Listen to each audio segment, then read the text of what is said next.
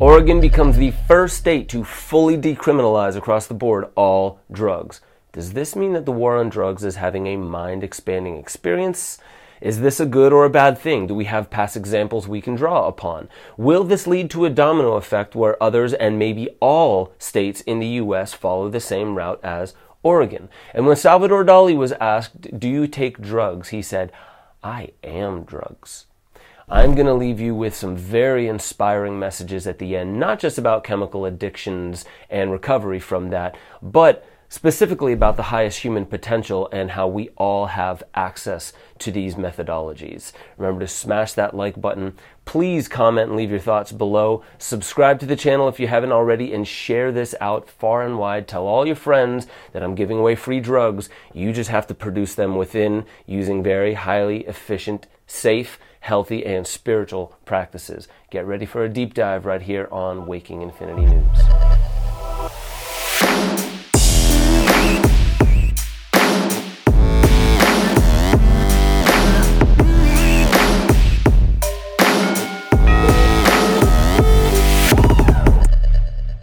Welcome back to Waking Infinity News. I'm your host, Ben Joseph Stewart.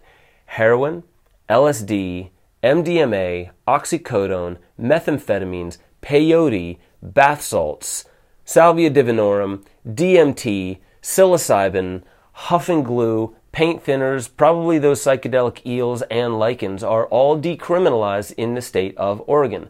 Measure 110 was voted on and pretty much agreed to back in November when everybody was talking about Trump and Biden, but it's only a hot topic right now as of February 1st, as it finally became active. Police in Oregon can no longer arrest people for possession of small amounts of drugs.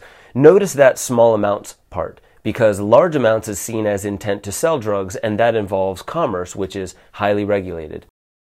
Decriminalization does not mean legalization, so you're not going to see mom and pop shops selling meth and candy flip combos anytime soon because of Measure 110. What you are going to see is that if you are found in possession of a small amount, again, that small amount of any kind of drug, you can either get a $100 fine or a health assessment to see if you should be forced into treatment. Now, the way that it used to be is you would be forced into a cage. You would be arrested. Something would go on your record. This may still be on some kind of a record, but it's not looked at as a criminal offense. And here's Cassandra Frederique, the executive director of the Drug Policy Alliance, which spearheaded the ballot initiative in Oregon, said that today the first domino of our cruel and inhumane war on drugs has fallen, setting off what we expect to be a cascade of other efforts centering health over criminalization. This is the big win here, folks. It's not the fact that you can procure any drug that you want in Oregon. It's the fact that you won't be locked into a cage for having something as simple as 2 joints in your pocket. If you want to know how safe cannabis is, please watch The Magic Plant. It's a film that I did with Chef Pete Evans. It's on evolvenetwork.tv. And yes, we do go into, there are some dangers to cannabis. Not everybody should use it. There are allergic reactions and there are addictions to it.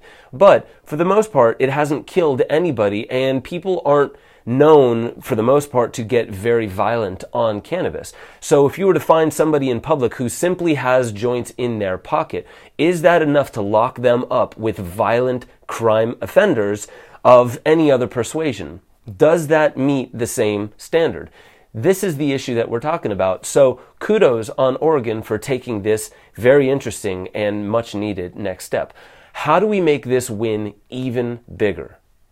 This is footage from a TEDx talk about how Portugal was the first country to fully decriminalize all drugs and simply treat drug addicts rather than caging them.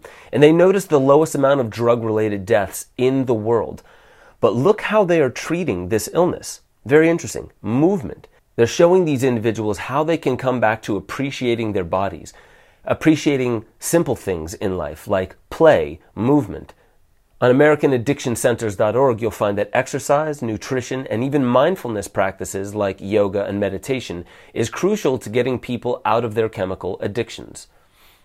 In the deeper dive section back at benjosephstewart.com, where you can become a member and really get access to all of my deeper dives, that things that I can't post on YouTube, and also things that are really more instructional rather than just the news and educational in these ways, really bringing you through topics that are harder to get through. It's a little bit longer format.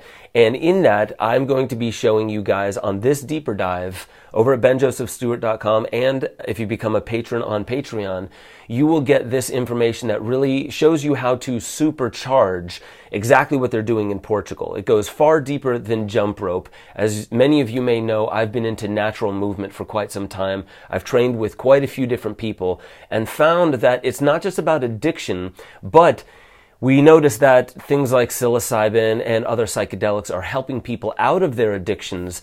There is a deeper underlying realm to why this works, and it's about stimulating this thing called neurogenesis and neuroplasticity, changing the neuronal habituation to get you out of the feeling of needing an external chemical to make you feel good about yourself. But the next thing I want to show you is not even about specific practices like movement or moving in nature.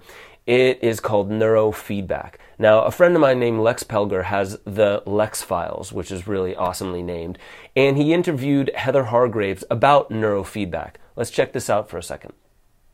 I just wanted to get your standard definition of what is neurofeedback.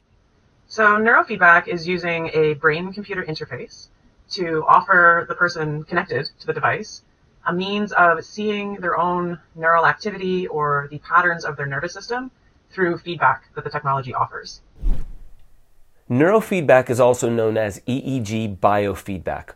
All forms of neurofeedback, like biofeedback in general, use technological devices to collect information about the brain directly from the brain. Brainwaves can provide this information. At a minimum, neurofeedback relies on the use of a monitoring device, electronic sensors, and software that can read the incoming brain waves data. This data, in turn, creates brain maps. An expert trained in neurofeedback can then develop an understanding as to which neurological pathways have become dysregulated in a client, such as a person recovering from drug addiction. I think this is really the future of health. I think it's the future of recovery and addiction. And these all kind of collide at the same thing, empowering each other to understand there are modalities that emerge from within when we take our health back into our own hands. This is something I plan to focus far more on now that the political stuff is a little bit more calmed down. Have you noticed? We're talking about vaccines a lot more. We're talking about COVID again. The whole Trump and Biden thing is just about over. And now we see these other things. I have to congratulate the Democrats for really pushing to, get rid of the very silly war on drugs, which really did not rehabilitate people. It did not help anybody. And I really want to focus on the fact that there is going to be a huge need for expert opinions on how we can use not just biofeedback from our EEG profiles, but people like Wim Hof that shows the same things that ayahuasca, MDMA, and psilocybin, even LSD and other psychedelic treatments are helping people get out of their habituation, their addictions, PTSD, obsessive compulsive disorder, intractable depression, intractable anxiety, things along those lines. All these psychedelics across the board are helping with, probably because they destabilize the patterning of the brain. But so do Wim Hof breathing techniques, probably Stig Severinsen breathing techniques, Buteyko breathing, holotropic breathing. You catch my drift. We have this power from within, but we need help to get this message out to the people so we can empower people to take their health back into their own hands. I've done this based on the whole Salvador Dali idea. As I said in the intro, somebody asked him, "Do you do drugs?" And he said, "I am drugs." This could not be any more true. The bottom line is we produce a lot of drugs inside of us. DMT just being one of them. I just made a film with John A. Chavez called DMT Quest, and it's all about why do we produce endogenous DMT? What does it mean that we produce that? What is its function? What is its role? And are we living in a simulation? I tackle all these things in a very interesting way in this film, DMT Quest. You'll see the link in the show notes. But to go much deeper, we make analogs of the entire endohuasca system, as John Chavez calls it, meaning everything that's in ayahuasca, which is more than just DMT, is in our brain. We make PCP analogs within us. We make cannabinoids within us. Bottom line is if you can take it externally and it can alter your state, chances are you make it within. We even produce things like alcohol within us, peroxide within us. You got to start thinking of this and really start understanding that we are a drug factory. Now, what are drugs? We always call drugs these external things, but within you, if you can produce it simply by doing some kind of a practice, meditation changes your neurochemistry. Sex changes your neurochemistry. Eating breakfast in the morning changes your neurochemistry. Fasting all day changes your neurochemistry. Getting sunlight. I could go on and on and on. In fact, we're starting to vary and go farther and farther away from this idea that there is a tried and true baseline neurochemical state. The only way you can say that is it is based on your cycles and your habits of daily whatever. Whatever it is you get into, you probably produce melatonin predictably. You probably produce serotonin and dopamine predictably. And this is one of the biggest issues that most people think when they think about drugs. So we need to work on the psychological aspect around drugs, is people think that you are becoming altered.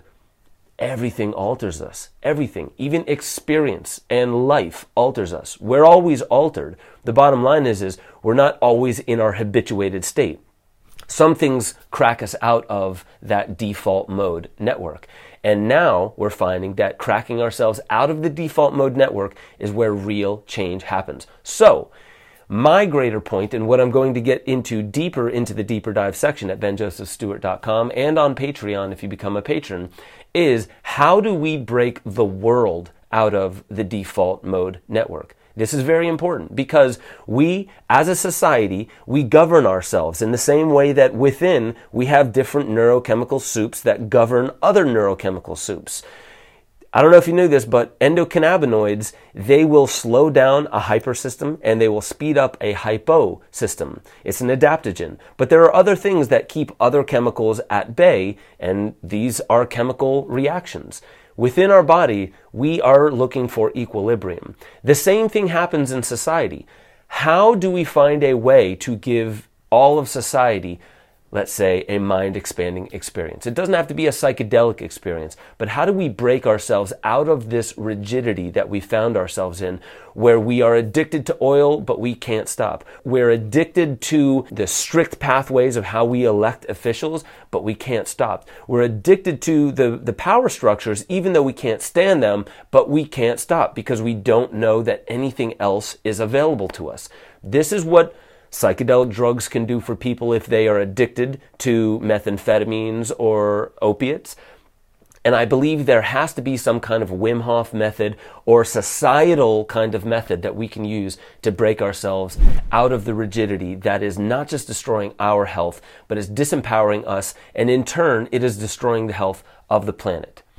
So that's my news, and I'm sticking with it. I love y'all. Remember, smash the like button, comment, subscribe, share, do all those things, and I'll catch you over at the deep dive section on benjosephstewart.com. Thank you guys for joining me on Waking Infinity News.